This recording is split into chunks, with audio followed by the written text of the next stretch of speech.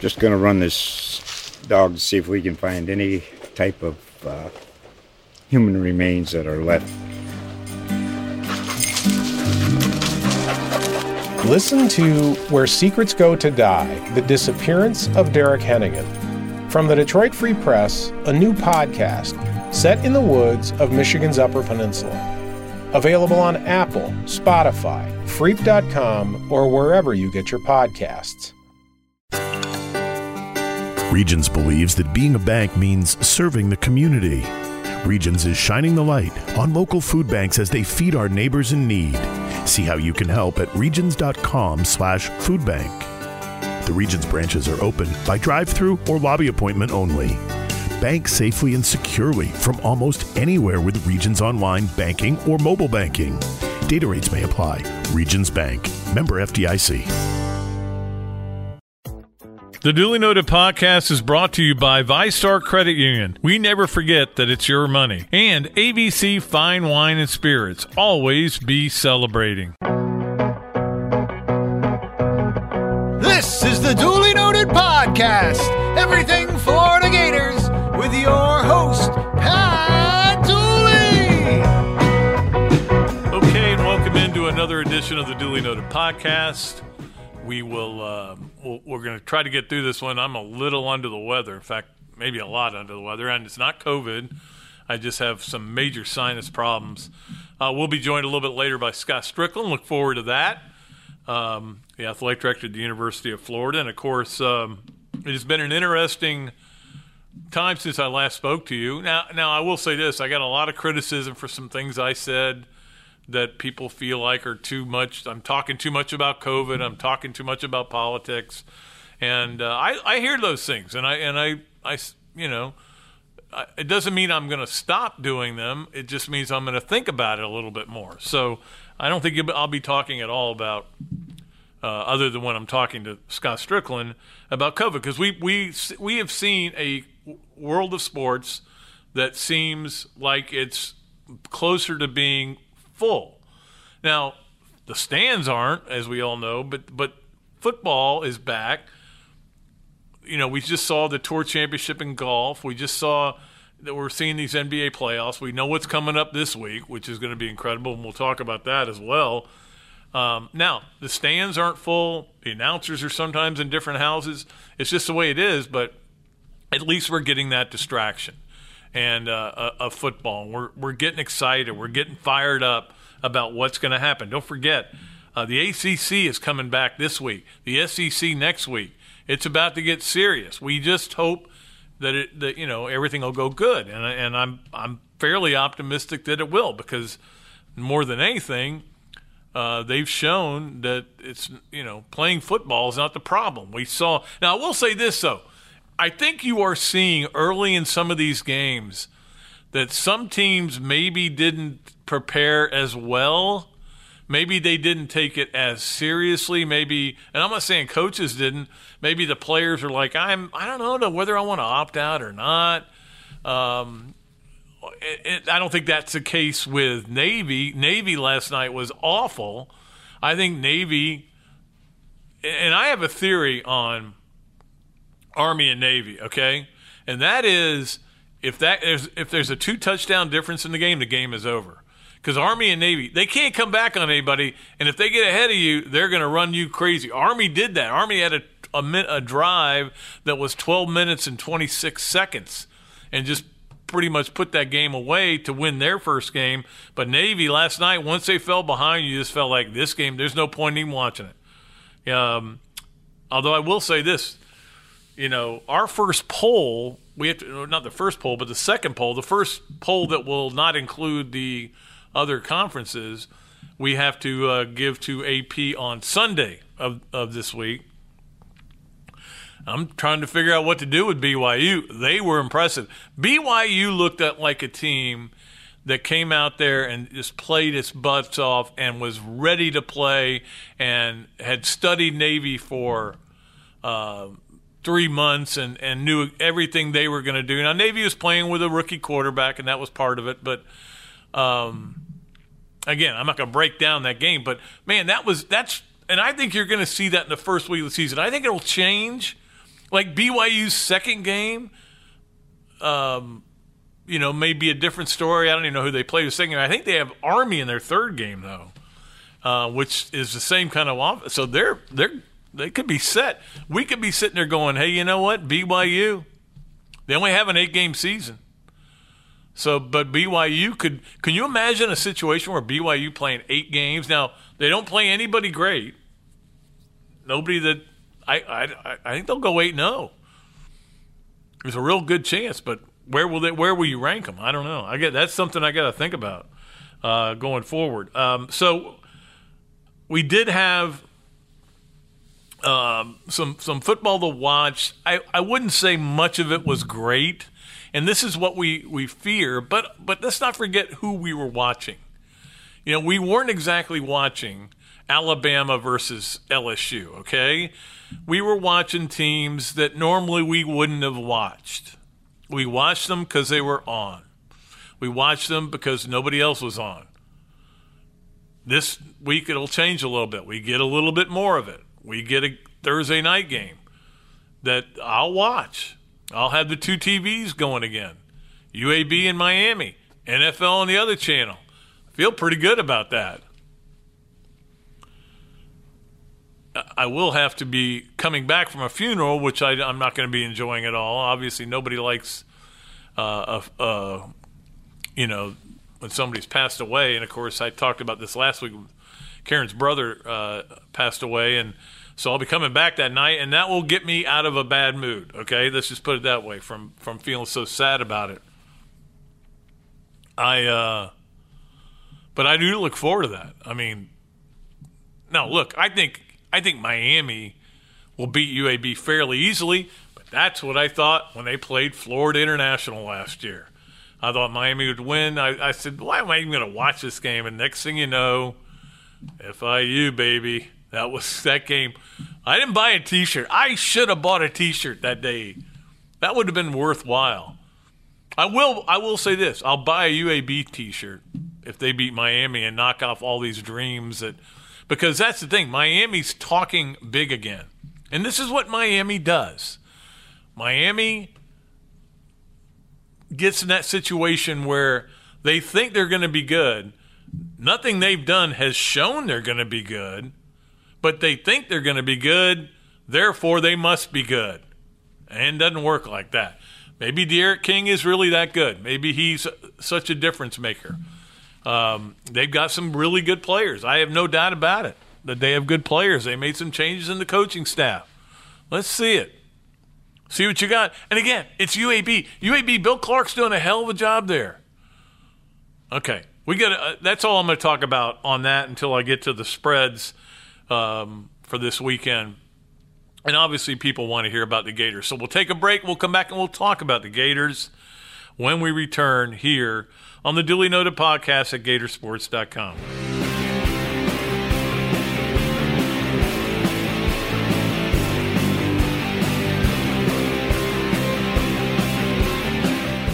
If you're a Gator fan who believes that more convenience is better, join VyStar and bank any way you want. At a branch, on a mobile device, or at one of more than 20,000 fee-free ATMs across North America. We believe that people have better things to do with their time. At VyStar, we never forget that it's your money. Proud partner of the Florida Gators. All loans subject to approval. Insured by NCUA. Bring game day tailgates home this season after a stop at ABC Fine Wine and Spirits. Stock up your huddle with beer, hard seltzers, your favorite wine, or something sparkling. ABC is Florida family owned and has been getting Gator fans ready for kickoff since 1936. Head inside one of their 125 stores around the state or try their curbside service by ordering online at abcfws.com. ABC Access loyalty members can save $10 on wine, 10% on beer and hard seltzers, and earn points toward $5 coupons. ABC, always be celebrating.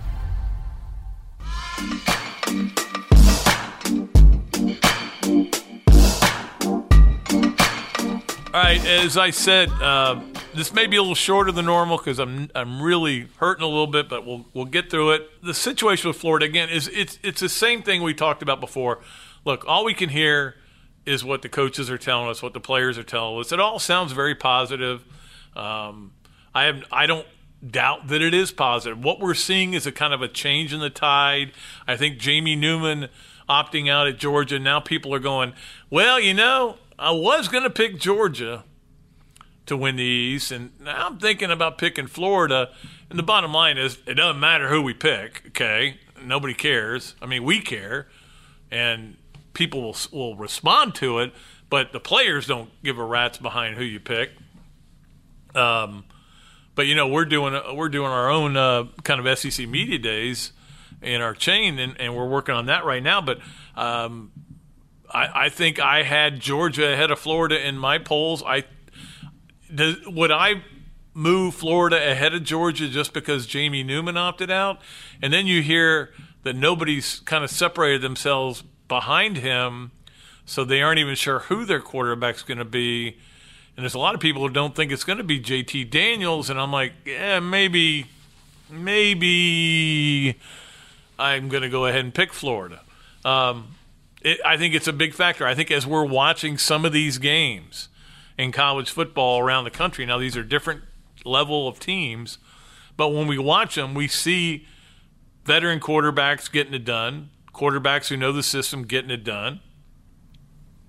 I think you'll see that this weekend with ACC games being played, that if you've got a quarterback, I don't know that it works for, say, FSU with James Blackman at quarterback, but he's in a totally new systems. But we'll see how that works. He is a veteran.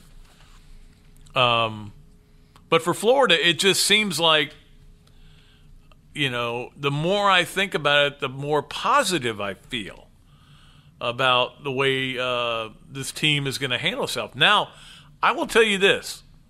I am one of the people that thinks if you're overlooking this opening game with Ole Miss, I know there ain't going to be much of a crowd there.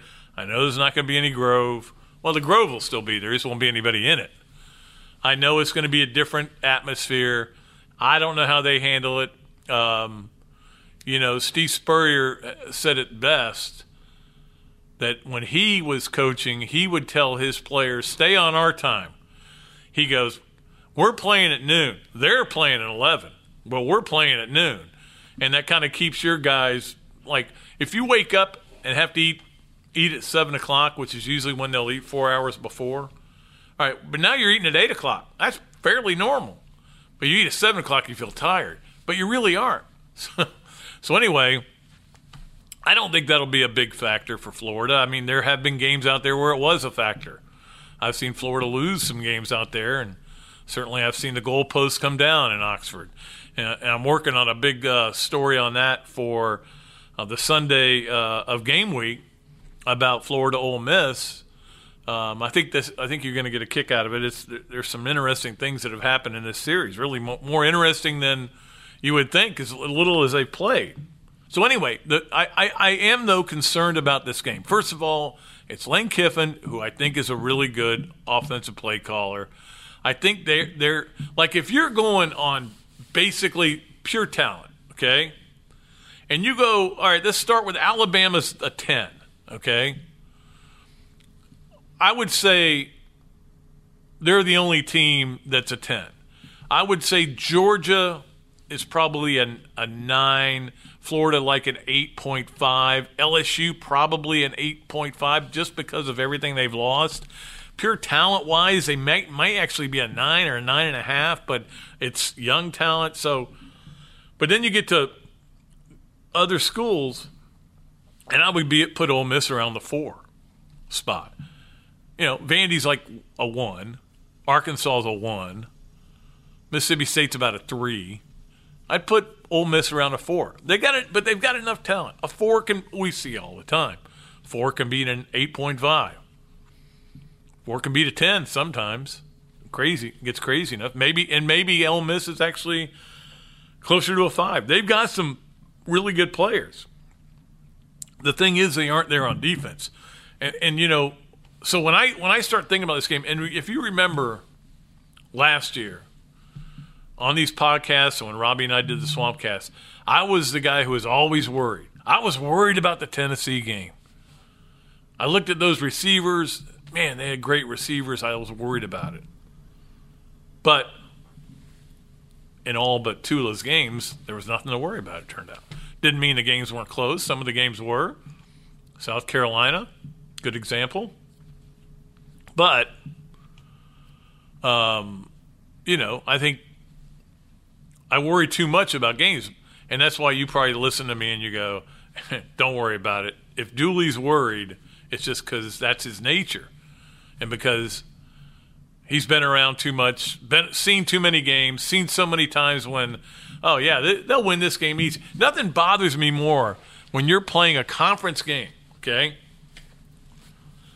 Then somebody comes up to me and says, Florida, don't worry about Florida this week. They'll be fine. They'll blow them out. Oh, God, I don't want to hear that. I just think there are few exceptions when you can relax as a fan. And you can relax if you're trying to pick the game like I do. But in this case, I think Ole Miss could give Florida a hard time. The thing that I like the most about Florida in this game is that I think they'll be prepared. No, even though they went through so much, and again, this goes back to what we're seeing in some of these other games. And I know, again, the level of play is not the same as you see in the SEC. But what we see in some of these games is teams that don't look like they totally bought into the preparation. That's what I see. Like BYU, you could tell did. And their coaches, that's the way he is. Some of these other teams, though, you look at them and you go, man, did you guys even go look at your playbook? And that's natural. You got a lot on your mind if you're a college football player right now. Students are back in school. You're having to call your girlfriend and say, look, I can't hang out with you and your friends. No matter how good looking you are. I can't do it. I don't want to do it. So I think Florida fans, I'm not saying you should be worried about this opening game, but I think you're going to know a lot about your team after this opening game. Obviously, look, we know. Texas A&M coming up, LSU coming up, Georgia's a big one, obviously. But you're going to know, okay, this team's, they're ready to go. Or they're not. Or they've let the hype maybe get to them a little bit. Or they aren't as good as maybe we thought they were. You know, we keep hearing how Kyle Trask lost weight, smooth, looks better, quicker with his feet. Let's see how it translates. You never know what Lane Kiffin's going to throw at him. But you would like to think that Florida, and this will be the big indicator to me, will be able to run the ball. Why would they be able to run the ball? Last year they couldn't run the ball, right? Florida was way down the list in rushing. We all know that. That's no big surprise to anybody. If you watched any games, you knew Florida couldn't run the ball. Every once in a while, LaMichael P. Ryan would break one. And that's how special a talent he was. But they didn't run the ball. In a game like this, which should be, we talked about it before, Cole Kubelik was telling us how this may be the least physical season we've ever seen in the SEC. Yeah, but it's still more physical versus less physical should win out today. So if I'm Florida, I'm trying to be physical. I'm trying to show Ole Miss whenever we want a first down, when it's 3rd and 2, we can run for a first down. We don't have to throw it. And so we'll see how those kind of things happen. Those are the kind of things I'll be looking for. You know, does Florida get the run game going? Does Florida have the ability to impose its will on a team that it's better than, no matter where it is? Again, you're not playing in front of a bunch of crazed fans like it was last time I was there, especially the other time with Zook. I almost got hit by a goalpost. That was scary. All right, so, but again, we're just kind of going what the coaches tell us, and, you know, we can't watch practice, so I wish I could tell you more. I just know that everything coming out of there sounds really good. And that's not always the case. Sometimes you will hear from people on a team. It could be their coaches, it could be players, and they may say, yeah, these guys are all doing, we're a little thin here, or we're not, we still got it's a good thing we have a lot of time to practice. We couldn't beat anybody today, that kind of thing. Hearing that from Florida, it's a very upbeat staff anyway, and I think they're very upbeat about where they're going and where they're heading. All right, we do need to take a break and bring in Scott Stricklin, the athletic director at the University of Florida. We'll talk to him about everything that he's been dealing with. I'm sorry, we're going to talk about coronavirus. You have no choice. There's a lot of things that are going on, so people get mad, and I can't do anything about it. All right, you're listening to the Duly Noted podcast at Gatorsports.com.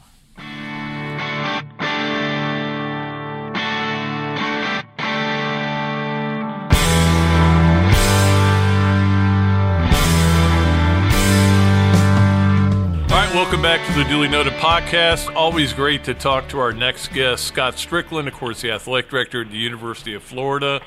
And I imagine every day you wake up, it's just what today? What do we have to deal with today? Because there's always something going on.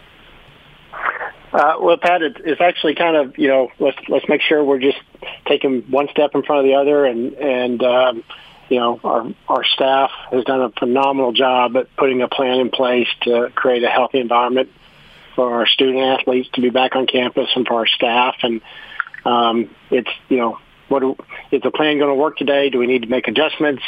What can we anticipate? It's certainly not a quote unquote normal time. I'm not sure the term normal is appropriate anymore, but it's unique circumstances, and there's no guideline there for this, so we're kind of figuring it out as we go along with the help of the staff I mentioned, also the incredible people at UF Health who have been unbelievable partners. I feel like we've gotten access to many of their best and brightest people who really understand the health implications of what we're dealing with and the steps we need to take to mitigate it and to make sure we're creating that healthy environment. But it's a unique time, but it's also it can also be a really special time. I told our staff here recently that we get through the other side of this when we are back to more normal times.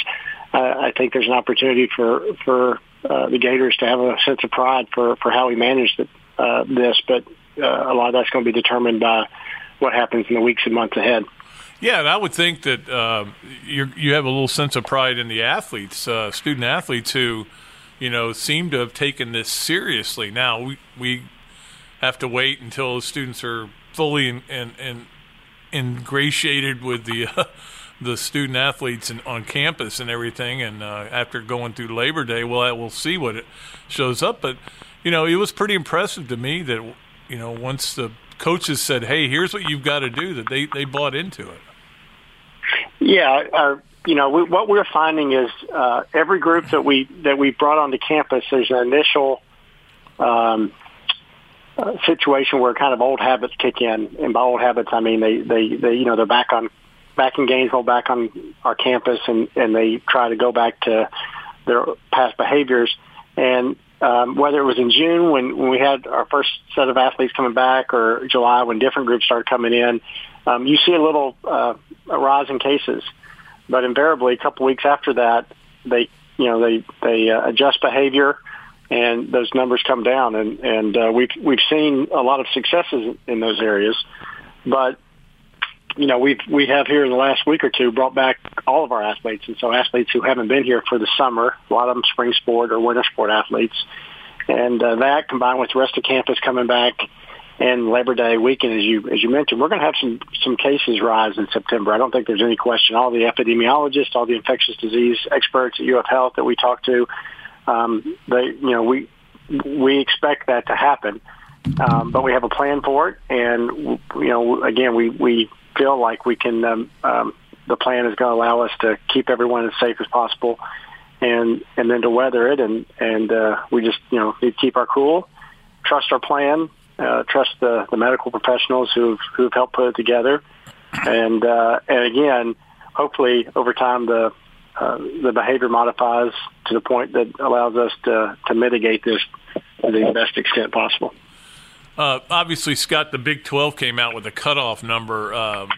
Do you think the SEC is going to head towards a number similar to that before the season starts?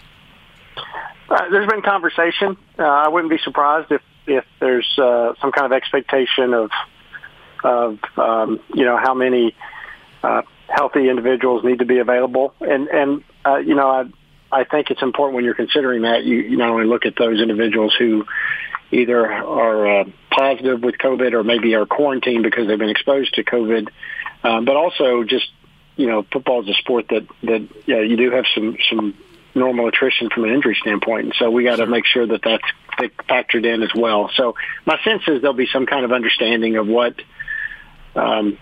teams will have to be able to have,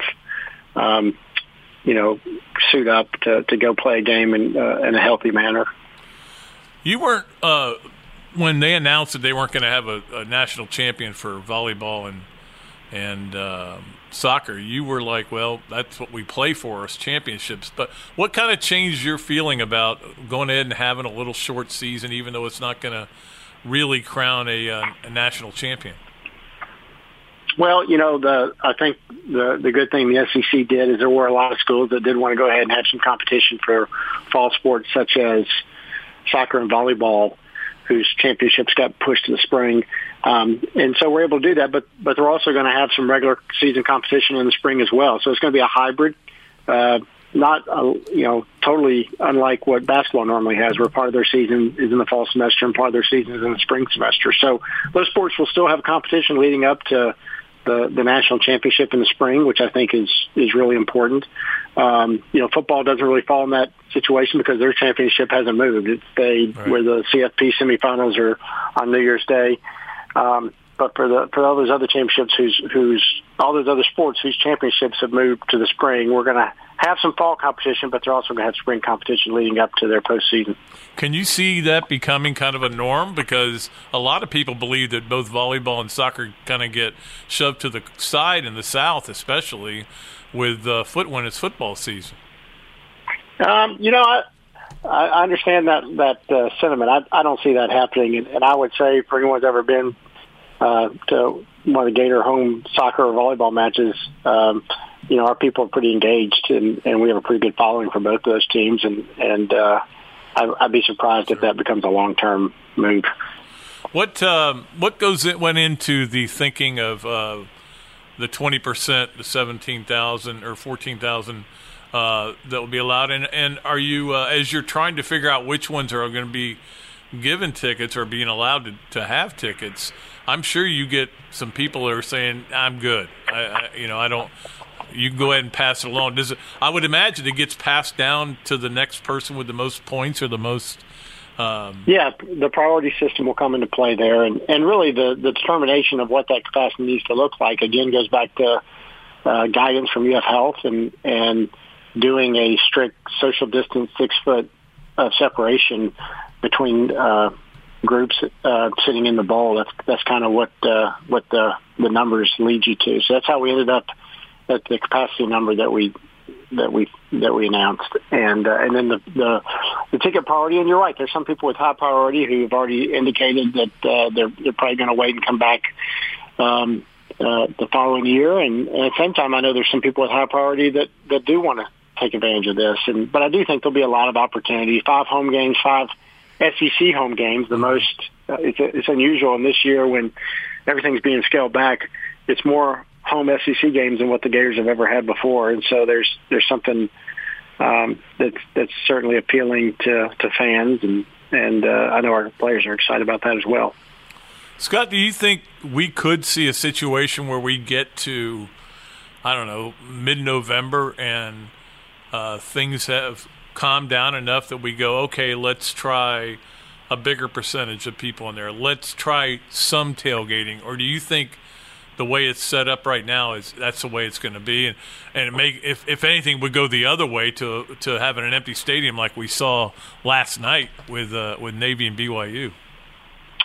I don't have a sense, and one of the things that's pretty obvious as we've gone through the last several months is it's hard to predict, and it's hard to forecast what's going to happen 2-3 months down the road. We believe that we can keep our athletes safe in a structured environment where they're playing sports. One of the things that I've heard mentioned by one of the pro leagues is that to the best of their knowledge, and looking across all the different sports that have been played up to this point, there's no known transmission of the virus through athletic competition. And so it doesn't mean it hasn't happened, but just no one can identify an instance where that was the case. So, we feel like we have an opportunity to keep our athletes safe, and we wouldn't be welcoming fans to come in, spread out, socially distant in an outdoor venue if we didn't think that was also safe, and we didn't have a plan for that. But what it's going to look like 2 months from now, it's hard to say. We're all hopeful that over time we will be able to introduce more people into our environment. I don't know if that's going to be this fall or if it'll be later in the spring. Heck, it may be a whole year from now. But that's the hope. At some point we'll get there. I just I'm not trying to put a timetable at this point on when that might be.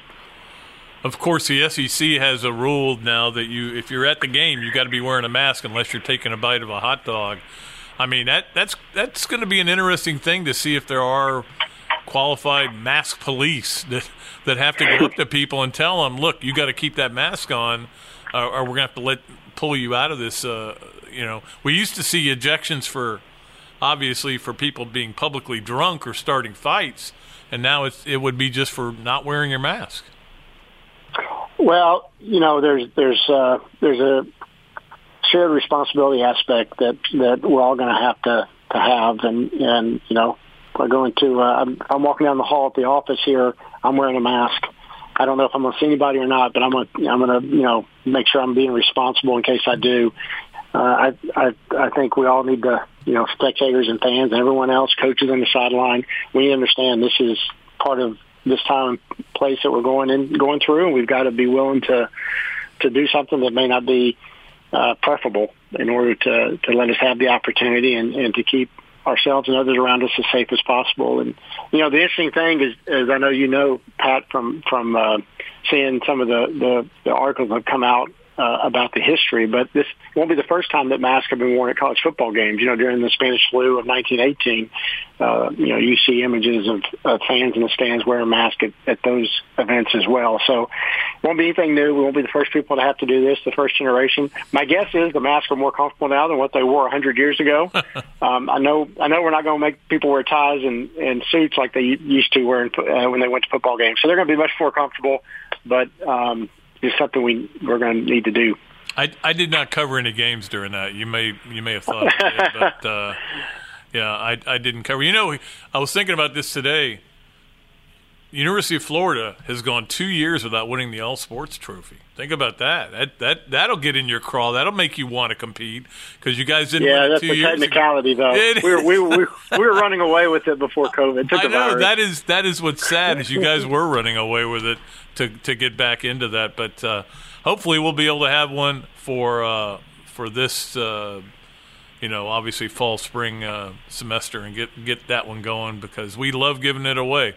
But hey, we appreciate your time. Scott Stricklin, the athletic director of the University of Florida. We'll be right back with more of the Duly Noted Podcast at Gatorsports.com.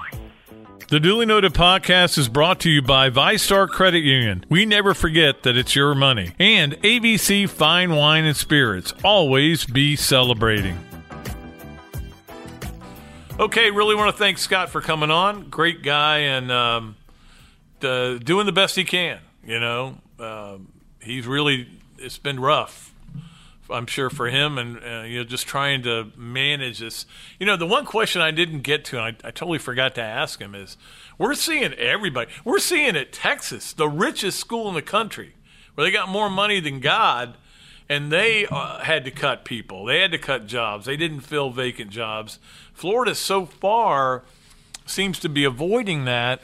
And I don't know if they've done a better job of managing their money. Maybe they've made some cutbacks that we don't know about. But look, obviously, You're not going to have the same budget for soccer or volleyball this fall that you normally would have. I'm sure recruiting budgets they've saved money there. There's places where I'm sure they've saved money, but still, we don't know what the ramifications are going to be. I would assume that the TV money is going to be pretty good, okay? Because you're giving them 10 SEC games, and believe me, that's why you're giving them 10 SEC games. It's not because you want to keep everything – and it is part of it. You want to keep everything in-house. You want to keep test on test, I guess you would say. We test the same way you test, so we all want to play each other. That is a factor. But I think more than anything, it's, if we give you 10 SEC games, we have given you incredible inventory for your advertisers. And then we expect to get, I don't know if it's the same amount you normally would get from ESPN and ABC and obviously the SEC network or not, but it's going to be a lot of money. You're not going to make very much money in ticket revenue, but you'll make some. The goal is to cut your losses as much as you can and then cut back and try not to have to cut people.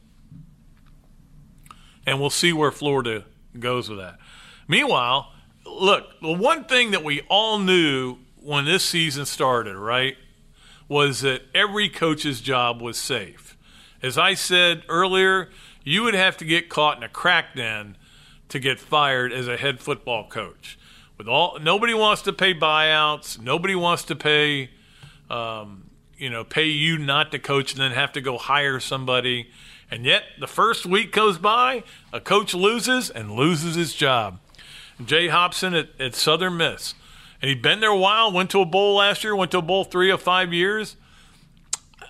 Look, I don't know. I'm not going to even say there has to be more to it because that's not fair to him. But I don't grasp it. You played like crap. Yeah, no doubt. You lost to South Alabama.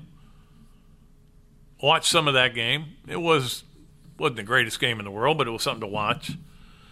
But maybe it's not going to be, like, especially if your salary and your buyout's not that big. I don't know what his is, and I'm sure we're going to see those numbers come out. But, man, that seemed like a lack of patience, but there had to be something. It could be that something was going wrong with Southern Miss, and that's why he said, I have to get out of here. So we'll find out. Well, hopefully we'll find out more about it. But we are 1 week in. One coach goes down. I'm stunned by that. Absolutely stunned. All right, let's get to the spreads. And there aren't a whole lot to talk about this week, but with the ACC playing, we have some. Of course, Thursday night, Miami is playing UAB. Miami is a 12-point favorite, which seems about right. My gut is Miami's either going to win big or lose. I don't think Miami's winning a 6-point game. So I don't know if that means if I was gambling, I'd take Miami and give the 12 points because I don't trust Miami. Do you trust Miami? No, I don't trust them. Look, these are still many of the same guys that lost to FIU last year. Lost in that they got shut out in their bowl game. And I know they got a new quarterback, and he's going to bring all this stuff to them, and he may be great. And after the game, look, as I said when we had to redo our polls with all the teams that were eliminated from it because of they opted out of the season, I probably was going to stick Miami in my top 25. Well, if they look good in this game, there's no question I'm going to put them in my top 25. So that'll be an interesting game. I am looking forward to it. Notre Dame, 20.5 over Duke. My gut instinct is Duke will find a way to cover. Duke just hangs in there with you, and Cutcliffe is such a good coach. I think Notre Dame's pretty good, though. But I do think that in the fall, in the summer, the Notre Dame hype wasn't there, but we all kind of looked at Notre Dame. And, of course, when they joined the ACC for the 1 year, trial run, and we saw their schedule. We kind of liked who they were playing, versus who they usually play. But I thought their schedule toughened up a little bit. But there wasn't a ton of Notre Dame hype. It seems like it's growing, though. With every passing day, it's getting more and more. Notre Dame's getting hyped up. People have them in the playoffs. I think it was the CBS Sports thing. I think 3 of the 4 guys had Notre Dame in the playoff. Playoff? So, I'm not going to go that far. FSU is an 11.5-point favorite over Georgia Tech. Look, I couldn't name one player on Georgia Tech, and that's my bad. I've been focusing on some other stuff, mostly SEC stuff. Georgia Tech with Jeff Collins got away from the option football. FSU, I'm not a James Blackman fan. I don't think he's very good, but I think Norvell knows what he's doing offensively. My gut is that they will cover that pretty easily. So I'm going to take those. I'm going to take Miami covering. I'm going to take Duke covering, and I'm going to take FSU covering. Those are going to be my 3 hot picks for this week. The other game, ACC game I looked at was Wake Forest is getting 31.5 against Clemson. I don't know if my impression I was given was that game day is going to be in Winston-Salem. Well, no fans and everything, but they were going to be there, socially distanced and do all that, and do the game from there from Winston-Salem. I don't know if you've ever been to Winston-Salem, but I don't think there are any fans there. No, just kidding. I'm sorry. That's not nice to say that. But I was there for one time for basketball. It was the Mike Miller game and everything.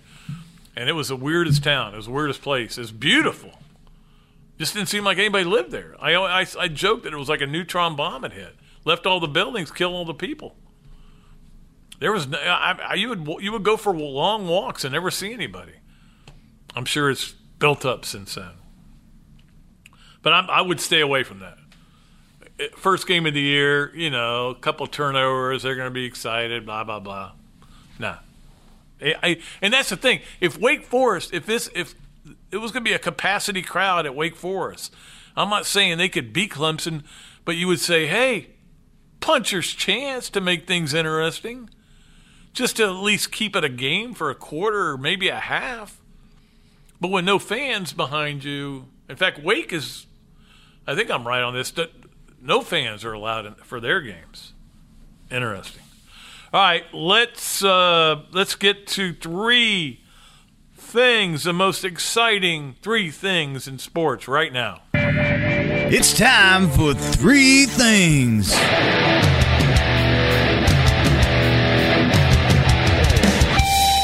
Number 1, let's talk about Dustin Johnson, who has got a pretty good life. Right now, he's the best golfer in the world. There's not much question about it. He is the new Tiger, not in the same Tiger fashion of winning majors, and that's something he's still got to kind of do. But he's not going away. I think getting a week off before U.S. Open is going to help him. But winning the Tour Championship, the way he's a new Tiger is he's making golf no fun to watch. And he's just he gets a lead and he's just not going to let it go now. Used to be you always worried, not worried, but you thought he was going south. Now, this is a short little run here that he's on. Don't forget, this was a guy that a couple months ago, shot an 80 at the Memorial and couldn't find his game. I thought it was really interesting what Justin Thomas said. He said, man, he was just a mess. And now here he is. He's playing golf at a level that is Tiger-ish. By the way, and I'm throwing this out there. I watched this movie. I've seen it 100 times. Okay, I like this movie. I love golf movies. One of my favorite movies is The Greatest Game Ever Played. Bill Paxton directed it. Really did a good job. Shia LaBeouf, or LaBeouf, however you pronounce his name. is in it and really good in it. It's a great movie. But I watched another one that I watch a lot, Legend of Bagger Vance, and it doesn't get great ratings. It doesn't get great reviews and everything. Every time I look at the Rotten Tomatoes and everything, I happen to really like it. I think Will Smith is unbelievable in it. But last night I was watching it, and Walter Hagen is one of the guys that plays with Bobby Jones and this kid from Savannah, Juna. So I don't know that much about Walter Hagen, so I went and looked. Man, what a career he had. What a guy he was. Walter Hagen, like a lot of the guys who, the Palmers, like everybody will say, for a lot of years you said, thank Arnold Palmer for the money we're making on tour. If you were a guy playing in the 70s and 80s. And then if you're playing in the 2000s, you're going, thank Tiger Woods for the money we're making. But when you were playing back in the even older days, when you were Palmer coming up as a young guy, it was thank Walter Hagen for how much we're making, because he made golf fashionable. He was a character, but he won the third most majors of anybody, 11 majors. And I don't think people realize how great a golfer. I didn't realize how great a golfer he was. I had to go look it up, and I was just curious. Anyway, that's my golf lesson for the day. Number 2, the NBA playoffs are going on, and I've kind of let them go a little bit. It was fun when they were playing 4 games a day, and Billy was in it and everything, but I'll watch a little bit, but there seems to be a lot more blowouts. I don't know. But I'm watching. But I'm so excited about the NFL starting. I did avoid getting into a fantasy league. It's something I didn't want to get in a fantasy league, but I was very tempted because of what we're all dealing with. And I didn't do it. And the reason, and it's just a personal thing, because if I get in a fantasy league, all I'll care about is winning the fantasy league and not who's winning the games. And I would be watching games when I was in fantasy football, 4, 5, 6, 7 years ago, and I would be hoping that a guy going for a touchdown would fall on the 1-yard line so my guy could score. I just want to watch the game for what it is. And this could be the most interesting season we've ever seen, even without fans, even without big numbers of fans.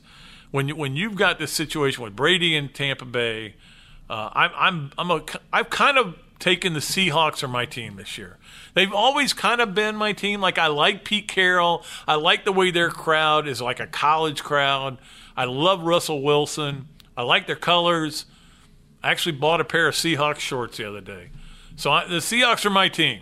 I'm adopting them for the year, okay? I don't know that they're going to win it all, but that's who I've got. But when you look at what Joe Burrow is going to start opening day for Cincinnati, I can't wait to watch that game and see how he does. Tua's not going to start, but he'll be in there soon enough. I want to see how he does. I mean, there's all these Gator wide receivers. 3 guys get drafted. They all 3 made the rosters. In fact, I think the 4th got a contract with a practice squad. Good for them. Those guys, I love those guys. Van Jefferson is one of my favorite players to ever come through here. So I think this college or this NFL season, well, the college season may not be the most fun we've ever dealt with. It'll be different. We all know that. It's not going to be the same. It's not going to be 1 game a year. All our friends come in and we have a great weekend and we all go to the game. We all tailgate like crazy. That stuff isn't going to happen.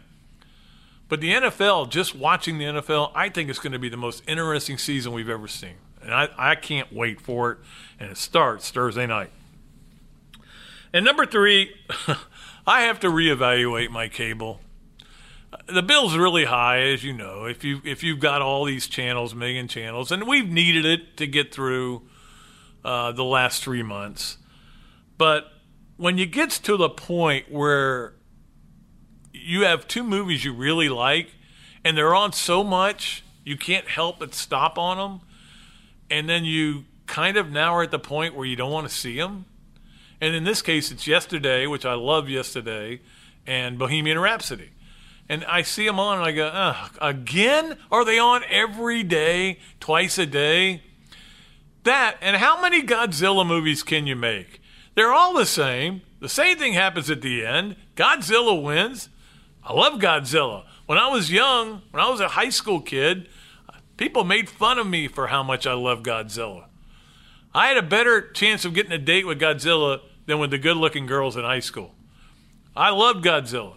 But man, how many Godzilla movies can you make? So I'm going to reevaluate my cable watching, or at least maybe try to get that bill down to normal. Anyway, that's just silly, me being silly.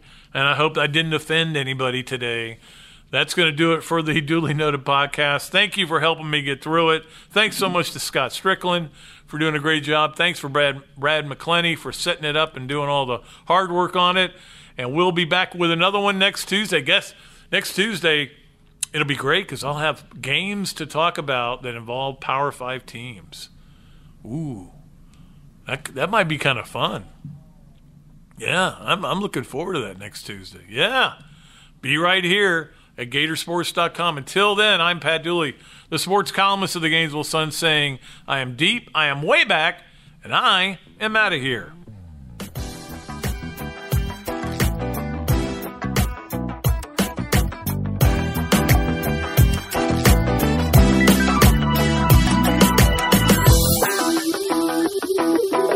The Duly Noted podcast is brought to you by ViStar Credit Union. We never forget that it's your money. And ABC Fine Wine and Spirits. Always be celebrating. Just going to run this dog to see if we can find any type of human remains that are left. Listen to Where Secrets Go to Die, The Disappearance of Derek Hennigan. From the Detroit Free Press, a new podcast set in the woods of Michigan's Upper Peninsula. Available on Apple, Spotify, Freep.com, or wherever you get your podcasts.